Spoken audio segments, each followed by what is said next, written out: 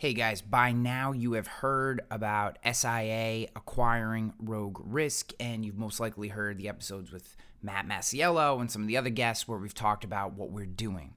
If you're a producer, if you're an agency owner, if becoming part of Rogue Risk is something that interests you, if our methodology, our process, the markets that we're using, if you're looking to remove the ceiling from your career, if you're looking to take your agency or your book of business or your production career to another level, go to join.roguerisk.com. Go to join, join.roguerisk.com, join.roguerisk.com. Check us out. See what the no ceiling career is about. Learn more about what SIA's partnership with Rogue Risk is all about. Learn more about what we're trying to do and where we're going. And if it seems like a good fit for you guys, we would love to talk to you. We're taking Rogue to another level, and we're putting producers at the forefront and giving them the ability to take their career as far as they want to go. And if that means all the way to owning their own agency someday, we will happily help you launch your agency into this marketplace. That is our mission, the No Ceiling Insurance Career. And if you want to learn about it, go to join.roguerisk.com. In a crude laboratory in the basement of his home.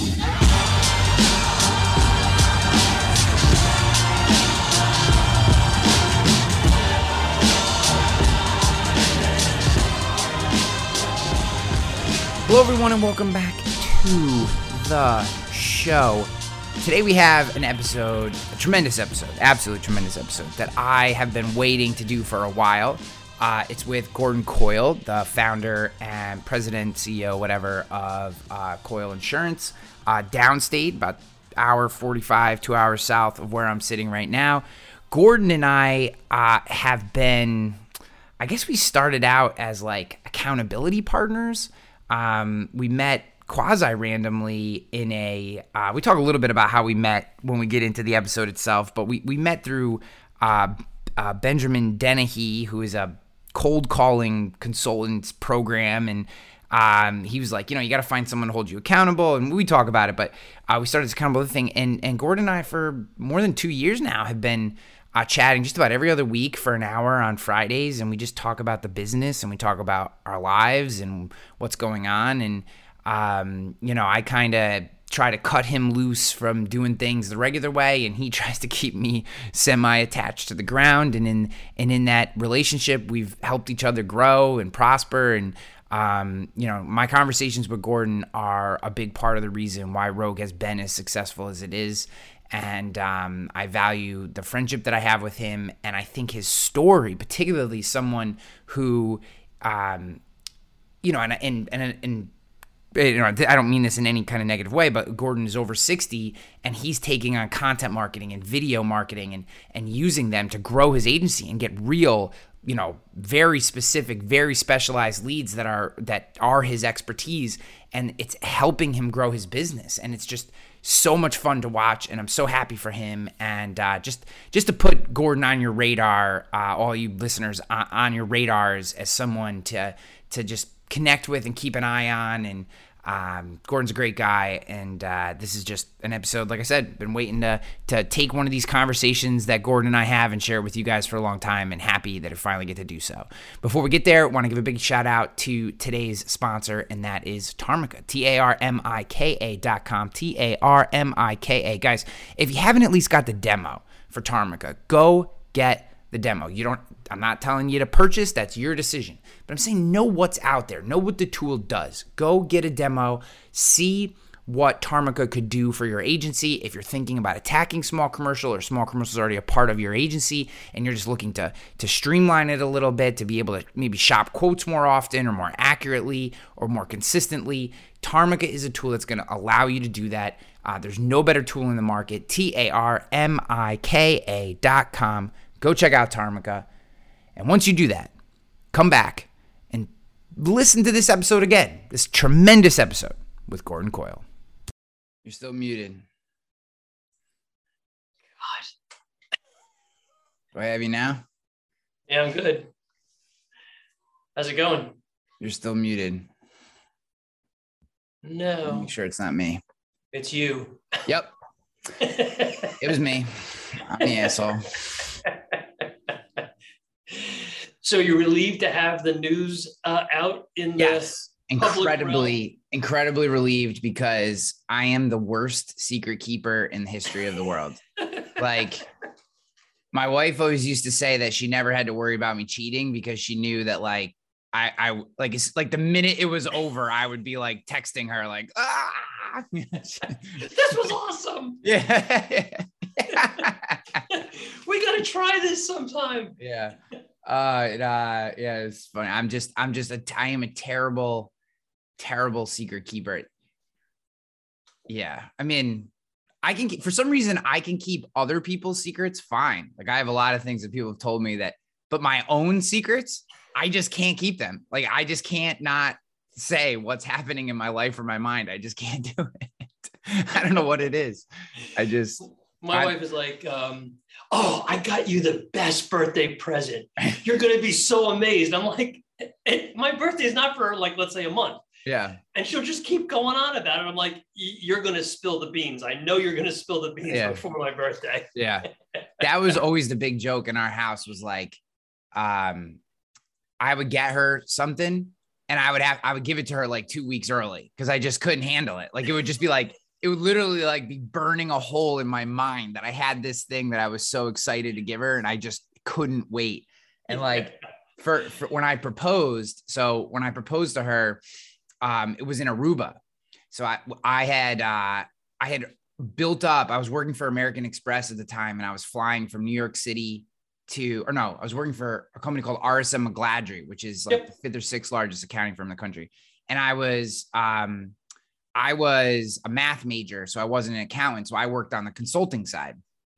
And I was basically the accountant's little bitch. That's basically what it was. Like, they all would like just pat me on that. Oh, you little math major, you know, like, so whatever. So I was flying from New York City to San Francisco every week, Monday to Thursday. We were auditing the California State Workers' Compensation Fund, which I don't know if anyone who's listening to this remembers, but there was back in like the early 2000s, a couple of the executives got caught embezzling funds, but they couldn't figure out how much. So we were there doing the audit to figure out how much they had actually stolen. I think it ended up being like 60 million or something like that. But I've been flying back and forth to build up all these points. And then I wanted to propose to my wife. So I had all these points. So I was like, let's go to Aruba. And, you know, obviously, who doesn't want to go to Aruba for free on points? So, like, we get there, and our 2-year anniversary of our first date was September 29th.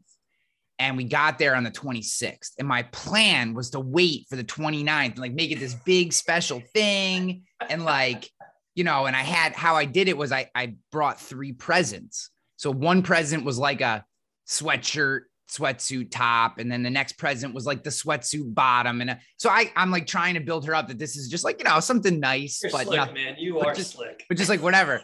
And then the last present was a regular size, but it was just filled with garbage, like nothing, like shredded paper and tissues and shit. But at the very bottom was the ring or whatever. And so in my mind, we're flying down. I'm like a wreck, because I'm like, I'm not gonna be able to wait. Like, I'm not gonna be able to wait. I'm just saying, like, I'm not gonna be able to wait. And she's like, what's wrong? What's wrong? And it's not the proposing that I was worried about. It was like, I'm not gonna make it to the 29th. I'm not gonna make it. Like, I had to get through 2 days. Sure as shit. As soon as we walk in the hotel room, I'm like, I know I'm supposed to wait till the 29th to give you these presents, but like, I'm going to give them to you today. And she had no idea. She opens a sweatsuit, you know, and you get like oh, this is nice, you know, but I can tell, like, you know, it's just a sweatshirt. And then the sweatpants, and I'm like, ha, it's the bottoms matching. And she's like, oh, you know, trying to be nice, because I know she was probably expecting something more. I mean, I made such a big deal out of it, and she's getting a fucking tracksuit or whatever. And then the last one, she opens and she's like, what is this? And I was like, oh shit, I grabbed the wrong box. I was like, make sure it's in there. And she goes, well, what is it? And digs at the bottom. And then she finds it and loses her mind. And I got laid like 10 times. It was awesome. But, you know, that's basically my story on I can't keep anything like that. So So holding back this whole SIAA thing was it was crushing you. Just absolutely killing me. Just the fact that for the last 7 months, I haven't been able to talk to anybody except for like you've been you. dripping these little like, oh, wait till you hear this news. Kind of Yeah, like I just wife, because I'm like like with the birthday presents. that was me just like venting a little gas. Like I just had to like get it out of me.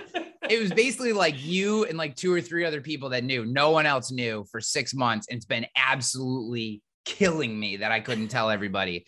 And, you know, because I want to be like, my way is just to talk about things. I mean, obviously I'm supposed to be interviewing you and I haven't shut up yet, but it just is funny. But so what's up with you, man? I'm so excited to be doing this. So for people, I just want to set a little context for everyone listening. You may or may not know, no one probably knows, but Gordon and I have been doing regular phone calls every other week for a year and a half, at least, right? Maybe more. Well, get this. I thought about it. Okay. And the reason we connected, which is so weird, is that we were both on a webinar with Benjamin Dennehy. That's right. And we were going to be holding ourselves accountable to a cold calling program. And within 6 calls or 4 calls, we were like, yeah, fucking, we're not going to do this. That's craziness. Right. That's right. That was like December of 2020 ish, November. I think it was fall, winter ish. Yeah, it was December. It was pre-COVID. So that would have been 2019. Right? Yeah. 2019. Shit, it's been that long. You opened Rogue. That's 3 or 4 right. months later. Wow. I can't believe that it has been that long. I mean, that's great. I just can't. I didn't realize it had been that long. So we've been doing these regular calls, and they, like I said, they started out with a purpose, and then we both were like, "Fuck it, cold calling blows. We're not doing that." And even though it's important, and we all should do it. And then we just started rapping for like an hour every other week, and we've just been going. And sometimes longer. Yep, you've walked me off several ledges. We can, talk the ears off a brass statue. We don't have a problem there. Yes. Several times I've been on the verge of doing something dumb, and you've walked me back from that, which is great. You've been like my rational sounding board. Like sometimes you're like, no, that sounds great. Other times you're like, what you're saying is crazy right now, and I need you to back up. and you play the exact opposite role from me. You're the one pushing me closer to the flame. Yeah. Hey, keep going. A little bit of fire is good for you. Yeah. Never hurt anyone. So for everyone who doesn't know you, hasn't met you, doesn't know, maybe just break down, because I have a bunch of stuff I want to talk to you about and share with the audience. I think a lot of what you're doing is absolutely incredible. And, but just kind of break down real quick for everybody, just highlights of your agency, your history, that kind of stuff, whatever you think is important. Sure. So I came into the insurance business out of college in 1982. So I'm at 40 years in the business, which I sometimes think to myself, that's kind of an amazing feat in and of itself. Came into a family agency. I was 3rd generation. If you were to try to sketch out what a traditional agency looked like in the 80s, you got to remember, this is of course pre-internet, pre-computers. It was a pretty traditional agency: home, auto, small business, life insurance, benefits. And benefits back then was easy peasy. It wasn't craziness like it is today. And we did a little bit of everything. My father and my uncle ran the agency. I came in, and my uncle retired pretty soon after that. And I was, it was a weird way of doing business when you think back about it. Like you were typing up sales letters on a computer, on a typewriter, on an IBM Selectric, and sending them out one at a time. Today you're sending out 10,000 emails at a time. So the scale of the way we did business changed. Over time, my dad retired when I was like 27, 28 years old. And I was running an agency, and I was learning the hard way, how to do it. I didn't have a mentor. I was kind of like just muddling my way through. And over time, we changed the agency around. We had bought a couple of books of business. We had merged with 2 other agencies, and then split off those partners over time, then started another agency with another partner. And I'm talking about, this spans different decades.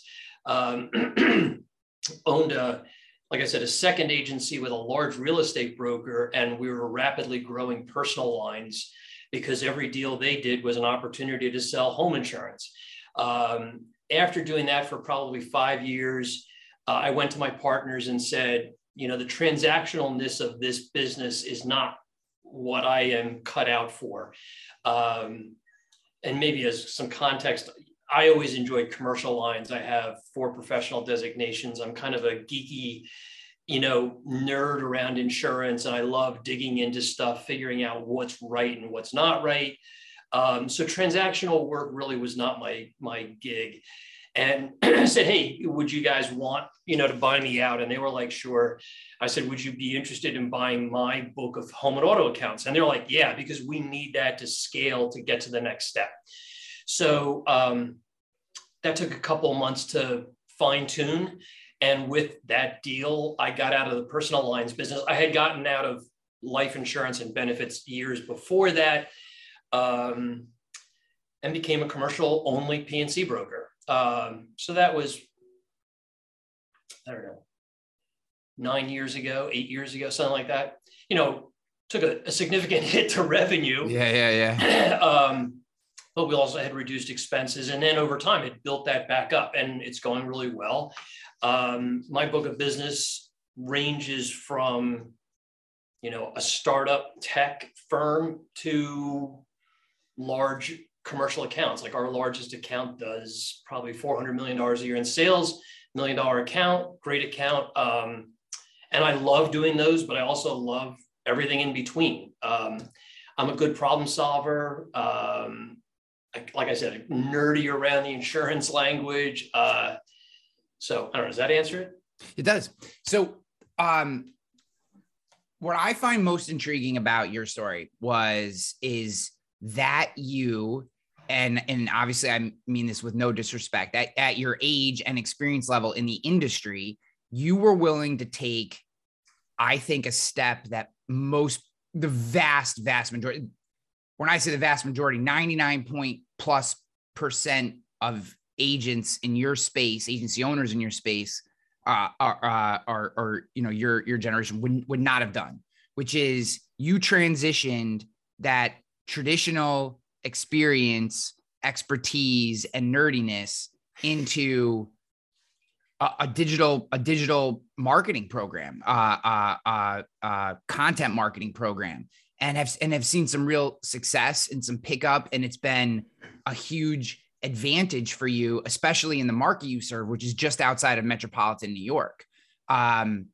So what was because you had started that before we started having conversations, you had at least started thinking about it and doing some stuff. You obviously had a nice website at that point. Like, what was the moment where you said, hey, I'm going to start there. What was the moment where your brain kind of went, I know I've always done business this other way. And over time, technology has kind of come into the business, but when did you decide, when everyone else is kind of dialing it back, or I'm just going to do what I've always done, you decided to take it in a whole nother direction.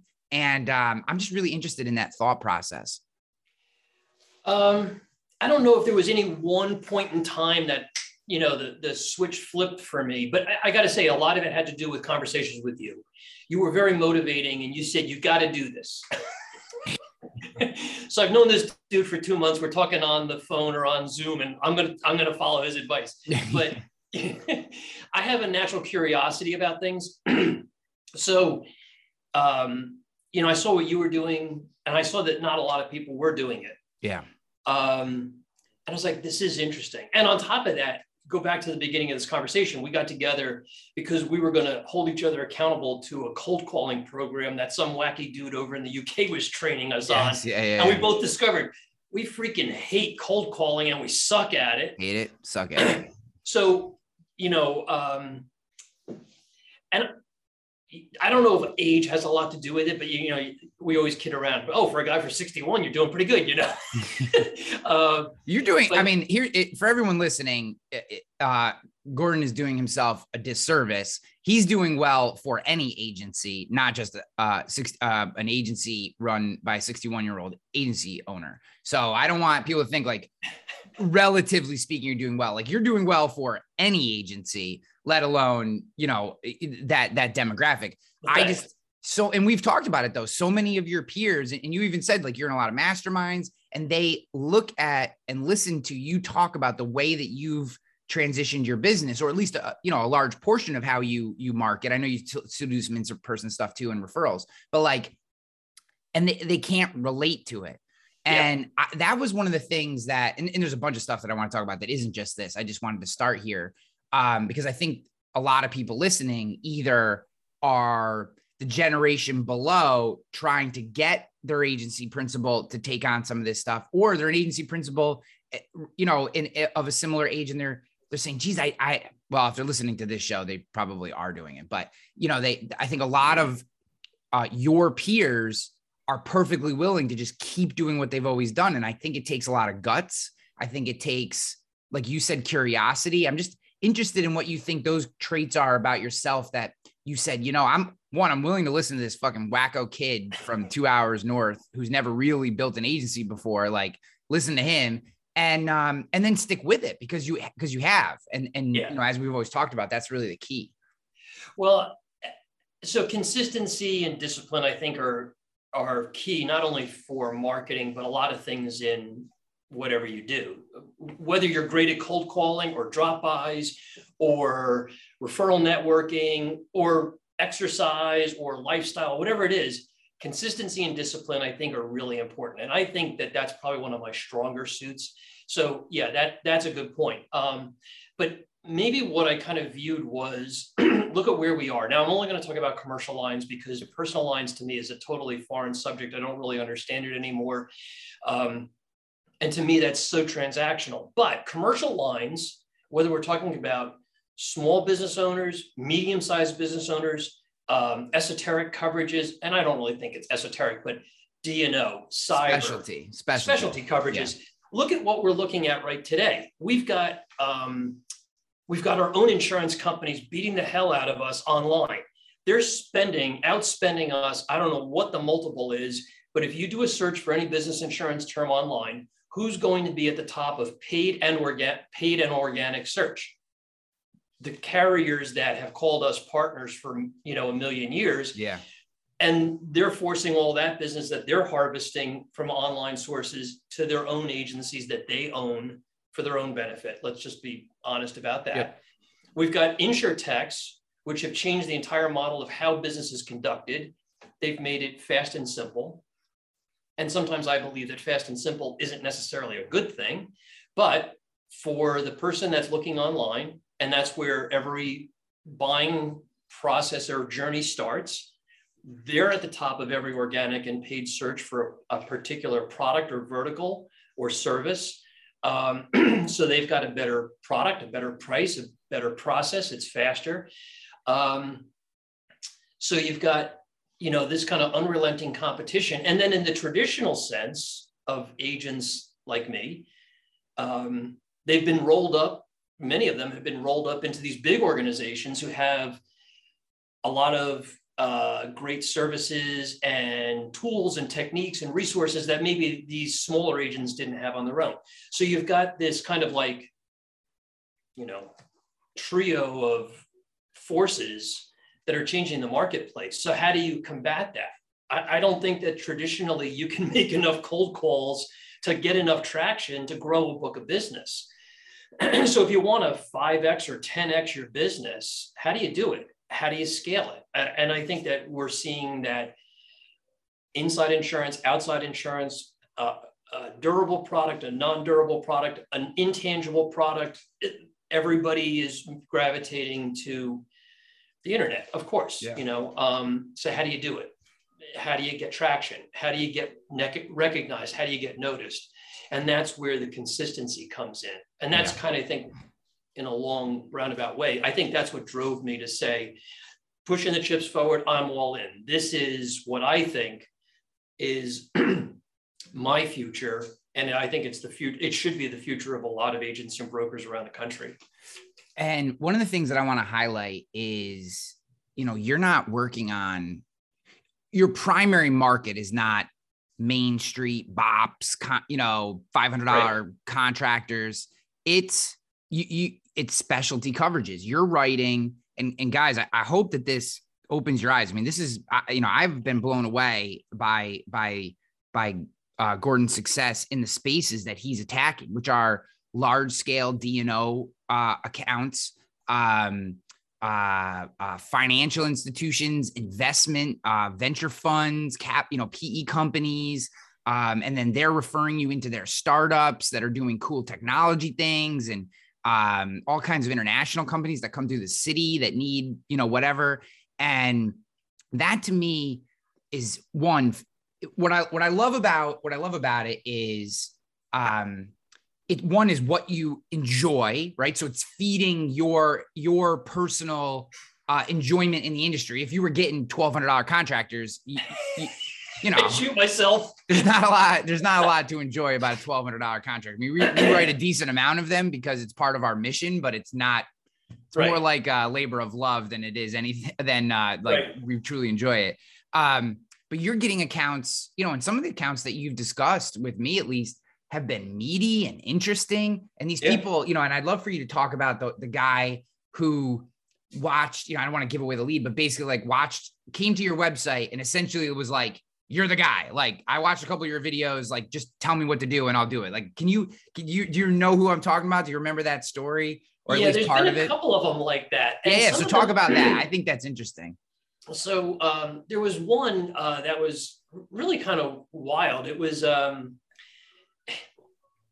horse farm in Lexington, Kentucky that had like multiple businesses, like a wedding venue and a photography studio and all these different things. And he goes, I watched a couple of your videos, man, and you are like, you're on point, man. And it's always nice to get stroked and everything. But after I talked to the guy, and then his renewal is like 4 days away, I'm like, dude, I'm sorry, there's not a heck of a lot I can do for you, but here's kind of the things I would think about for the future. He'd also had I remember correctly, I think he had a big hail loss that damaged like all the roofs on his property. But that was an interesting conversation. And what I was just telling somebody yesterday was a lot of calls start with, hey, I saw you on YouTube. And I feel like I already know you. And when you hear that, you're like, wait a minute, you watched a 7-minute video and you feel like you know me? Mm-hmm. So what does that tell you? That there's a high degree of trust that's imparted through video. And, maybe take a step back and just kind of think about the way the traditional sales process works. You make a call to somebody who's not expecting your call, who doesn't want your call, who doesn't want what you're selling, and you've got to kind of push them into thinking about having a conversation with you. Versus digital, where somebody's searching for something because they've got a pain or a particular issue or problem, and they find you or somebody else online, and they say, oh, this guy sounds like he knows what he's talking about. Maybe he can help me with my problem. And that's how that goes. Last week, I had a call from a guy who's I don't want to talk too much about it because it's still in the works, but it's a tech firm, like way out there tech, not technology from a aerospace perspective, which is like, where in the world is this coming from? Small public company, so they're publicly traded, and they're like, I watched a couple of your videos on D&O insurance, and like, I'm totally confused, and my partners don't know what to do, and we're looking for D&O insurance. So that deal, it hasn't been put into the market yet, but it's going to be 6 figures. So I guess from a, ROI perspective, if you watched a couple of videos that I invested a few hours in, and here's a 6-figure premium, that's going to be a nice commission check. And that's not uncommon. Now, maybe not to that degree, but we've written some larger accounts and some more sophisticated, complex deals all over the country because we've been able to answer a question. I am convinced that we have hit a point in that we're at an inflection point, and it was part of the reason I did a deal with SIA, because I believe we're currently inside a window of time in which, as you described earlier, directs, captives, insurance carriers, all these lead gen companies, have dialed down and commoditized the form fill online leads so much that people who are willing to spend the time to actually explain things, to truly deliver value, to go deeper and be subject matter experts online are about to reap major reward. I mean, we put out 5, our videos range from 3 to 7, in some cases 10 minutes, about everything from bakery insurance to nail salon insurance to whatever, right? And people fucking love it. They love it. They're like, you know what I mean? Because again, we think, oh, who would want to watch about nail salon insurance? A nail tech would. Yeah. Someone who owns a nail salon would love to watch a video about the nuances of their business and how they apply to the insurance coverages that they have to purchase. There might not be 10 million of those people. That video may never get, 100,000 views, but it could get the right 5,000 views or the right 10,000 views. Or the right 50 views or the right 50 views. I think, and that's one of the problems that I have, and you probably share, is that we look at the metrics and we're like, this video's only got 45 views. But you can't, in my opinion today, you can't look at that one video. You've got to look at it in the whole of what you're doing. Watch hours. When you think that there's a population out there that's watched, I don't know, 1,000 hours of my videos. I got to just bring up a quick spreadsheet just to, verify that number. But watch time, 65 hours, 70 hours, whatever. Maybe that's not right, but whatever the number of hours that your videos are being watched, there's something going on there. Yeah. Hey, it's Kaylee Cuoco for Priceline. Ready to go to your happy place for a happy price? Well, why didn't you say so? Just download the Priceline app right now and save up to 60% on hotels. So whether it's Cousin Kevin's Kazoo Concert in Kansas City, go Kevin, or Becky's Bachelorette Bash in Bermuda, you never have to miss a trip ever again. So download the Priceline app today. Your savings are waiting. Go to your happy place for a happy price. Go to your happy price, Priceline. Yeah. I mean, so we just crossed this month, we crossed 10,000 views in the last 28 days. We had 10,280 views in the last 28 days on our YouTube channel. Like, I think about that and I'm like, that's freaking nuts. 10,000 views on an insurance YouTube channel in 28 days. Like, and look, I've been building it for 2.5, going on 3 years. But it just keeps adding and it keeps snowballing and what YouTube, and again, I think people forget that, like, what you're doing is you're helping YouTube do their job better, right? By answering questions, by the Marcus Sheridan, they ask you answer thing, which we talk about all the time. Like, YouTube's job is to get people the solution they need so that they come back to YouTube again, right? That's what YouTube wants. YouTube wants everyone to keep coming back to YouTube. And if someone comes to YouTube and they type in a search and there's no answer to their question, or at least not one that they like or that they watch or whatever, then that person's not going to come back to YouTube again. Or, that's kind of the thought process. And by serving these questions or solutions or videos to YouTube and to search engines over and over again, what you're doing is telling Google, I'm helping you do their job, and they reward you with traffic. That is the whole game. If you can just frame it that way, you don't have to go any deeper than that. You're helping. YouTube and Google are selfish, and you are helping them be selfish. That's what you're helping them do. And in return, you get to reap that benefit. And it is just nuts. It works every single time in every industry, for every agency, for every business. It works no matter what you're going after. You got an publicly traded aerospace technology company to watch your video, call you, and think that you know what you're talking about. That is insane. It is insane. It is insane. So I'll tell you a quick funny story. So last week I had to go to a sign shop that was doing like some no parking signs for me for my parking lot here at the office. And So he starts asking me about, and I've known this guy for years. He's done signs for my office. And I have a Main Street location, which is just totally unnecessary because I have a remote workforce. Everybody works virtually except for me because I come to the office every day. So he said, well, what about redoing the sign on your lawn? And I was like, I don't really, why? And he goes, well, doesn't it attract business? And I'm like, yeah, maybe 100 years ago, but come on, dude, So he goes, well, how do you get business? And we start talking about it. And I said, I could work from anywhere. He goes, what do you mean you can work from anywhere? I said, I can work from a boat in the Caribbean. And he keeps probing. So I start to tell him about YouTube. And he's like, his head's spinning. And he goes, I'm on YouTube all the time. I don't watch any TV. I said, and what do you go on YouTube for? He says, like, really to learn stuff. I'm kind of a constant learner. I'm like, well, then if somebody's got a question or they've got a problem or they have an issue about anything, where do they go? They go to Google or they go to YouTube. He goes, yeah. I said, the same thing applies for insurance. Have a question about business insurance or D&O insurance or cyber insurance, they're going to look. And that's where this traffic is coming from. And that's where my leads come from. But the other thing that it does is that it expands your horizon. I'm not doing business in downstate New York exclusively. A lot of my business is here, but a lot of my business is out west. It's all over. You know, this aerospace company. Well, we've talked about targeting Chicago and how you would target Miami and some of these other Austin, some of these other epicenters where a lot of businesses and funds are starting to pop up. Yep.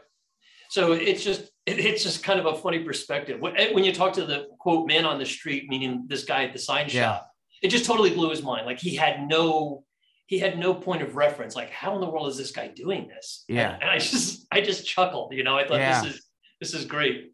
Dude, it is. I mean, one, we're both doing something wrong because neither one of us are doing this from a boat in the Caribbean. So that's definitely next winter, buddy. I'll send you an invite. That would be fun. What are you guys doing? Well, we're going to go work. Well, we're just going to stare at each other and do work on a boat in the Caribbean. That's what we're going to do. What do you, actually, that'd be great. Free from everything. Oh my gosh. I couldn't even imagine that. The worst part is what I would want to do is set up like a video studio just so no one would bother me and I could just pump out videos. And that would be like heaven for me. At the end of the day, there's like a cool view. I can go for a swim, but just have no one bother me for 8 hours so I could just do videos and create more content. That would just be amazing.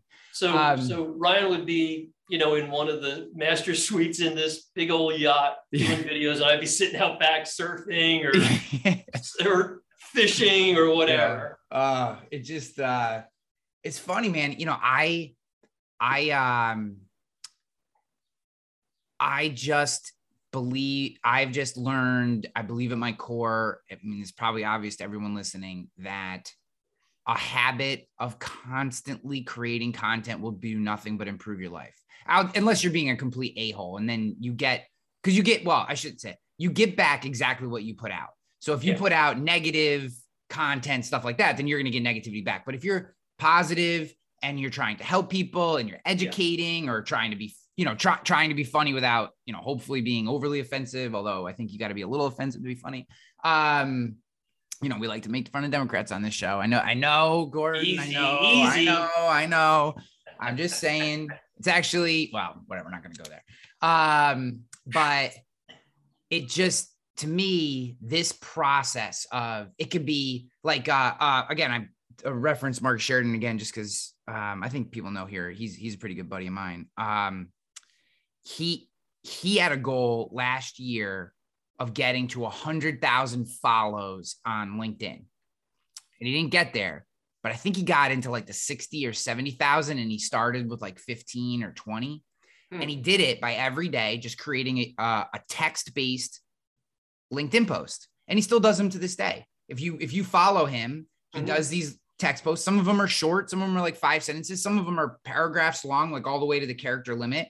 And some of them are really introspective. Some of them are just kind of talking about something fairly shallow. It's different every day, probably just whatever mood he's in or whatever. But that consistent content creation allowed him to build up an audience that then allowed him to launch a second business, which is now has this charter fishing business because that's like a big hobby of his. Okay. So he's got his pool business, which he started with content marketing. Then he's got his speaking marketing business. And then, and my point to people listening is not about Mark's fishing business. It's that if you wanted, so bringing this back to insurance, let's say you were consistently creating content, Gordon, and now you said, you know what, I really want to get into media tech liability. It's a new specialty liability coverage that kind of fits what I'm interested in, but I've never really gone after this vertical. I like to work with startup media companies or companies that have media tech liability. And I want to, because you have this consistent base of content, because you have this routine, because people are used to seeing content from you, when you release into that new market or vertical or product, whatever, it's just everyone just immediately sees it, gravitates towards it, and immediately, whether it's true or not, believes you know exactly what you're talking about. Like, that's the thing. Like going, just to interrupt you for a second. I think that what happens is that the consistency around video creates an aura of expertise, knowledge, whatever it may be. Like, you become a very believable character. Like I think you know everything about insurance. You got everybody beat. It's working, Gordon. Exactly. It's working. We hope your new partners aren't watching. Yes. Yeah. SI, turn this part off. I actually don't know shit, but but it's true. So to kind of even go one step further, I could go into media liability, but if I wanted to open a deep sea fishing charter boat in Miami or wherever, I could do that and harness the followers, the skills, the techniques, everything that you've already built to transition and transport it to another area. What I don't do a really good job at is repurposing content. It's very difficult. Yeah, on multiple platforms, and my marketing assistant probably should be doing more of that for and with me. But just to kind of continue the thought process of media liability or a fishing boat, what would happen if you created a 2-minute video on whatever subject it may be, and you put it out onto your social media where you have 500 or 5,000 or 50,000 followers. Now you're introducing that audience to a new product, skill, or whatever you have. That's walking into a door or through a doorway that most people don't have access to. Yeah. So, so funny story. You actually encouraged me to do this. Was I started a podcast. Yep. So I post the first episode on our platform and on YouTube, and then I cross-posted it on Facebook. And my daughter-in-law texts in the family text chain, podcast? What? Like, and that was the whole text. Like, yeah. So my son then texts hashtag media, hashtag mogul. And my response was hashtag not quite. Yeah. Not yet. Not yet. But that's the point, is that you're creating whatever you want to call it, content or media that very few people are doing. And the more you can broaden your audience, the more powerful that becomes. Yeah, I think very underestimated benefit of consistent content creation is that inferred expertise. And like you said, like, let's say you did start a fishing boat, right? Well, if someone had been watching your videos on D&O insurance and appreciating them, right? Watch them and like, man, when we're ready, this is the guy. We're going to call this guy. Like, this is legit. He knows what he's talking about. And then you start the fishing boat thing. What I think a lot of people would go, people are going to, what the hell do I know about fishing? No one cares, blah, blah. That's not actually true. Now, some people will, I'm not a big ocean fisher, so I think it's cool, but I'm not particularly interested in it. However, let's say I was. I would immediately assume that if you're as thoughtful, if you're as authentic, caring, if you have as much expertise as you do in insurance, that when you did start something new, like a fishing boat, this could also be it from a jump from personal lines to commercial lines, or commercial lines to health insurance, or adding a life insurance product or a second location or whatever, right? So don't just think this kind of big jump. I would say, geez, if he's willing to put that much thought and energy into his insurance business, I'm sure he's going to do the exact same thing in his fishing business. And that jump may not seem logical to everybody, but it is exactly what happens. So that's Halo why, effect. yeah, it just, you can't, once I've put the tag on you, this guy's a smart guy or a thoughtful guy or a organized guy or woman, person, human, sorry. Whatever. That doesn't change because you're talking about something different for most people. Now, there are going to be those people out there that love to find holes and go, what does Gordon know about fishing? Those people are assholes. You can't even worry about them. The vast majority of people are just going to continue to apply that expertise over to the new thing or the new area or geographic area or whatever. And the work just builds. It just continues to build. And that is a loss. I think a lot of people don't pick up on that nuance of content creation and the opportunities that come to you. I mean, I know you've talked about how a couple of the podcast people have called you and just, about different interviews, and it opens up so many doors when you're creating content. And it doesn't have to be a podcast. It doesn't have to be video, but it really needs to be something. We need to have some vein that we're consistently creating on. Well, I think outside of insurance, every sales job is all about getting noticed, right? You have to kind of build interest. You have to get your foot in the door, your toe in the door. And, how do you do that? How do you get noticed? And I think that there's a lot of good opportunity to do that with content.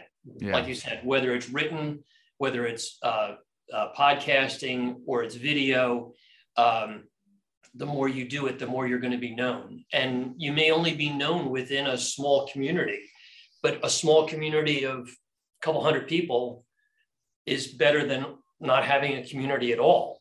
Yeah. And if you can go from a couple hundred to a couple thousand to tens of thousands, am I going to have 100,000 followers on YouTube? Probably not. But that's not really my gig. That's not why I'm doing it. Nor is it necessary for you to be successful. I think that's a good point. Yeah, true. Yeah. I think we have to align our goals with what is necessary for success. Again, I keep bringing up Marcus. I don't mean to. It's just a good example. Yeah, I think he's an excellent example of what happens when you do this. For him, as a professional international speaker who charges 5 figures, 100,000 followers is an important goal for his business because it gives him social credibility, and he needs to reach a layer inside an organization that will write a check that big, right? So like if he had 5,000 followers on LinkedIn and, someone who puts an event together comes to their boss and says, hey, I'd like to have this guy speak. He seems amazing. And the boss goes and checks it out. And she says, geez, he's only got 5,000 followers. I mean, who the hell is this guy? That's something to overcome. Right. But if that same boss, she goes on to LinkedIn and she sees 100,000 followers and he's consistently creating content around his topic and all this, now the boss is going to go, yep, he looks awesome. Let's go.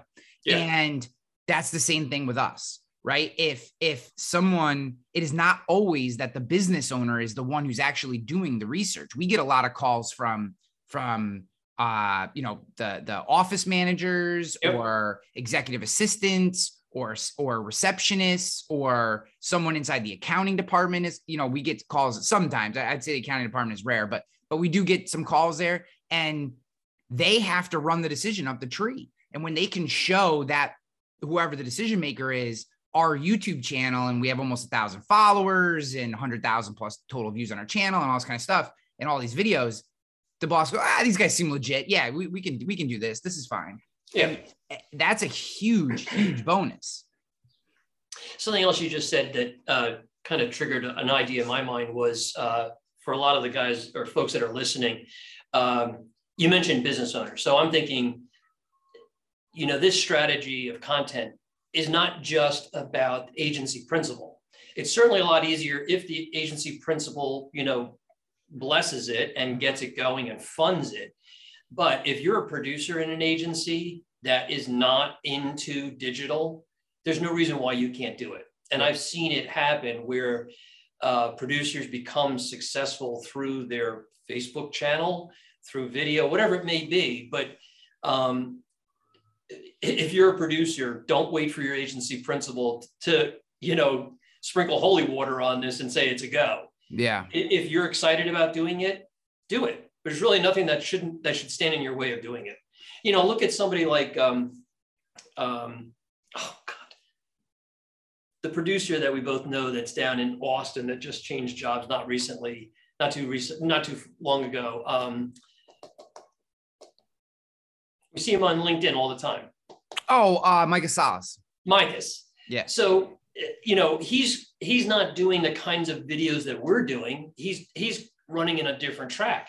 But look at the following that he's creating. And he's talking about why the insurance process is all fouled up, why the bidding process is all, you know, screwy.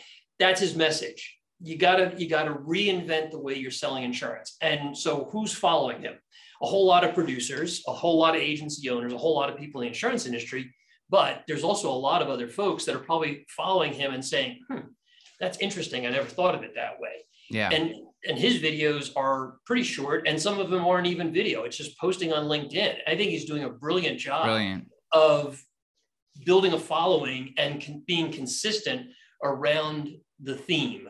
The theme is that the commercial insurance industry is broken. And if you keep doing it the way you're doing it, it's a road to ruin. You got to fix it. Yeah. Think about the asset that Marsh lost. I mean, I know Marsh is so big, they could give two shits about somebody like Micah, but like, what a talent. And, you know, he basically, I don't want to tell his story for him, but, you know, he made that move to have more freedom to do the things that he's doing. And I think I'm with you, man. I think he's absolutely crushing it. He is someone, and if you guys didn't hear it, it's Micah, M-I-C-A-H Salas, S-A-L-A-S on LinkedIn. I would go follow him today and just watch what he's doing. Listen, one, his message is completely on point. And two, the way he's going about it would be considered a best practice. Yeah, very authentic. Yeah. And look, what holds back a lot of folks from getting into this is, I don't have all the right equipment. I think he's doing most of this on his cell phone. He does it all on a cell phone in vertical form. He literally, he's told me before, I think he just props the phone up on his dresser and does the videos. Like, you know what I mean? Sometimes he's in his dining room, living room. It's not like he's in a professional studio. I do wish that and I've told him this before, that he took some of that stuff and put it up on YouTube, because I think it's tremendous and it would give him more run. But like, he's not doing anything overly complicated from a technical standpoint. He's just creating content. Now it helps. He's a good looking, fit dude. He talks very well. That helps, but that just comes with practice. Yep. And if you're not fit, start walking 30 minutes a day and eat less food. You'll get fit fast. So, you know, I think that there's a lot of, what's really cool about this time is that, you know, when I first started doing this, I did an interview with Cass the other day. And we were talking about when we first met, and it was 2009. I think 2010 was the first keynote that I ever did, or first, I wasn't a keynote. It was just a speaking gig, but I did it for the National Young Agents Conference in 2010. So I've been talking about this stuff for almost 12 years. And back then it was a bunch of 20-something-year-old kids talking about shit they really didn't understand. The internet was a complete Wild West. It would take 30 minutes to upload a 3 megabyte video in non-HD. You know what I mean? Like, it was crazy. And, you know, today, you know, fast forward 12 years, I wish it hadn't taken so long, but it did. We have this diverse group of people from all over the country, all different backgrounds, all different ages, all different agency sizes, creating all this really interesting content. And that's one of the reasons why I think we're in this window. We're in this time where if you're willing to share your expertise, you know, Mike Crowley is another great example of a guy doing great work. You know, we're in this window. And if we can, as a group, the people who are willing to take this on, like yourself, you know, and whatever, and tell these stories and share our expertise, man, there is benefits to be reaped right now. It will probably change, because if I work, you know, again, these big ships will probably won't shift fast enough for it to really matter for the early movers. But, you know, if any of these organizations that large and had real big time budgets, were to take on this, which, you know, Rogue is obviously not one of those, you know, those organizations. there, you could do some real damage. Like, this just paying for SEM, paying for search results, that's fine, except you can't turn a profit on that business. That's just market share grabbing.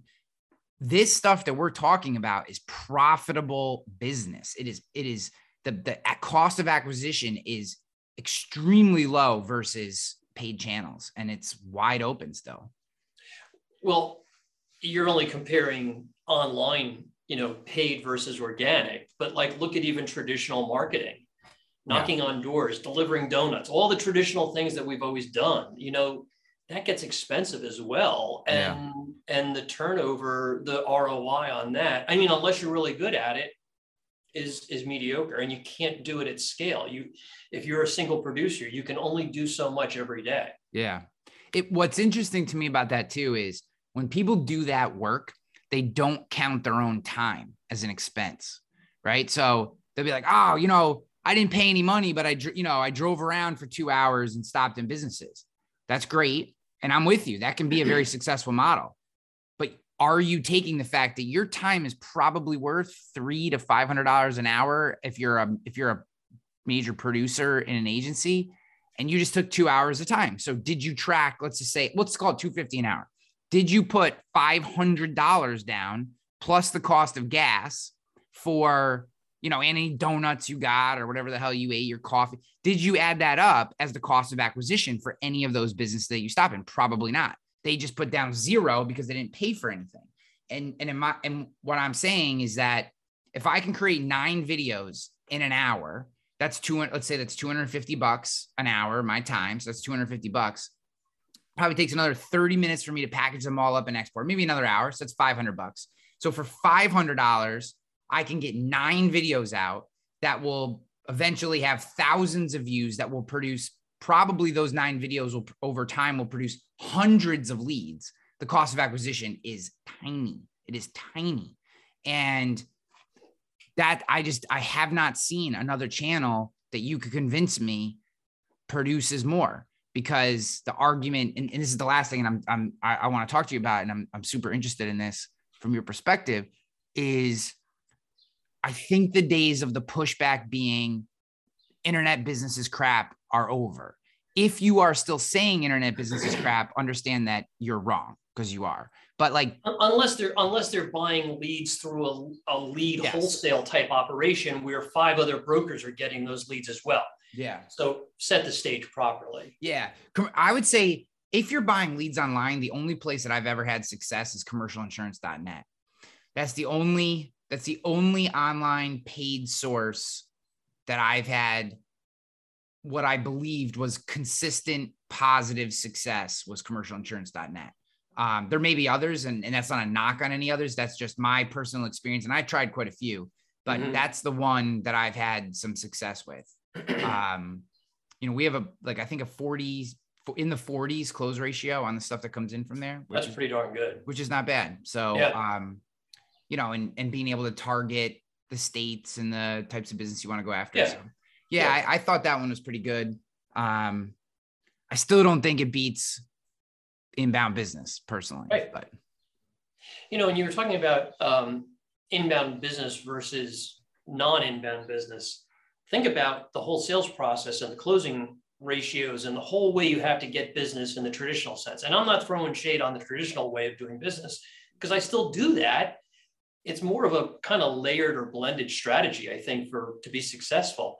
But if you have to convince somebody to buy your product, and then you're going out to the market and you're probably still bidding it, so price is a major determinant, the value equation is at a very low number, the price is a bigger determinant than the value. Look at all those factors that you've got to overcome to get a piece of business done. Now, compare that to a referred lead to you. So networking still is a big piece of what I do. We get a lot of business from referrals that, so value is high, price is not so high. Inbound business value, they've got a itch that needs to get scratched. There's a problem that you're going to fix. Value is very high, price is somewhat inconsequential. So when you think about the whole, from a producer standpoint, I'm talking about, think about the productivity that you can deliver through inbound. I think that's really what's driving me to do this. And the fact that they're already sold when they call you. Yeah, pretty much. That to me, I used to, there was a keynote that I did for a few years. It never really worked exactly the way that I wanted it to. So I kind of bagged it as an overall theme, but I used to call it, the title of it was Already Sold. It didn't really connect with people because at the time it didn't make sense to them. But the whole concept was what we're doing is so that when you talk to somebody, it's not, let me build expertise with you. It's you're already convinced I know what I'm talking about, and then I'm a valuable resource. Rapport building is already done. Yes. Now all I need to do is solve your problem for you and provide you with a solution.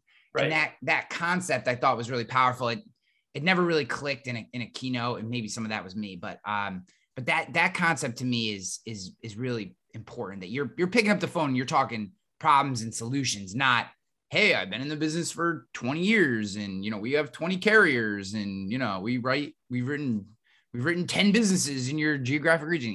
You don't have to do any of that crap because they already believe you. They already think that you have the answer. They're just hoping you have a solution. Right. And that's really powerful. So, dude, I want to be respectful of your time, that of the audience. I'm so glad that we finally got this on tape and share. And if people want to connect with you, is LinkedIn the best place? Where's the best place to just connect with you and if, whatever? Sure. LinkedIn, just look up Gordon Coyle. There's probably a couple of us out there. I think there's actually a couple of Scottish guys named Gordon Coyle on LinkedIn. But LinkedIn, go to my YouTube channel. Yep. If you go to my YouTube channel, make sure you like a couple of them. Yep. And subscribe. and subscribe. Get them, pump that rating up. We all gotta help. Buddies. Yep. Insurance agents subscribing to insurance agents. That's how we break the algorithm. Take it, man. I'll take it. Right. All right, Gordon. I appreciate you so much, man. I'm so glad we got to do this, and look forward to the next time we get to chat. Thanks, Ryan. Yes.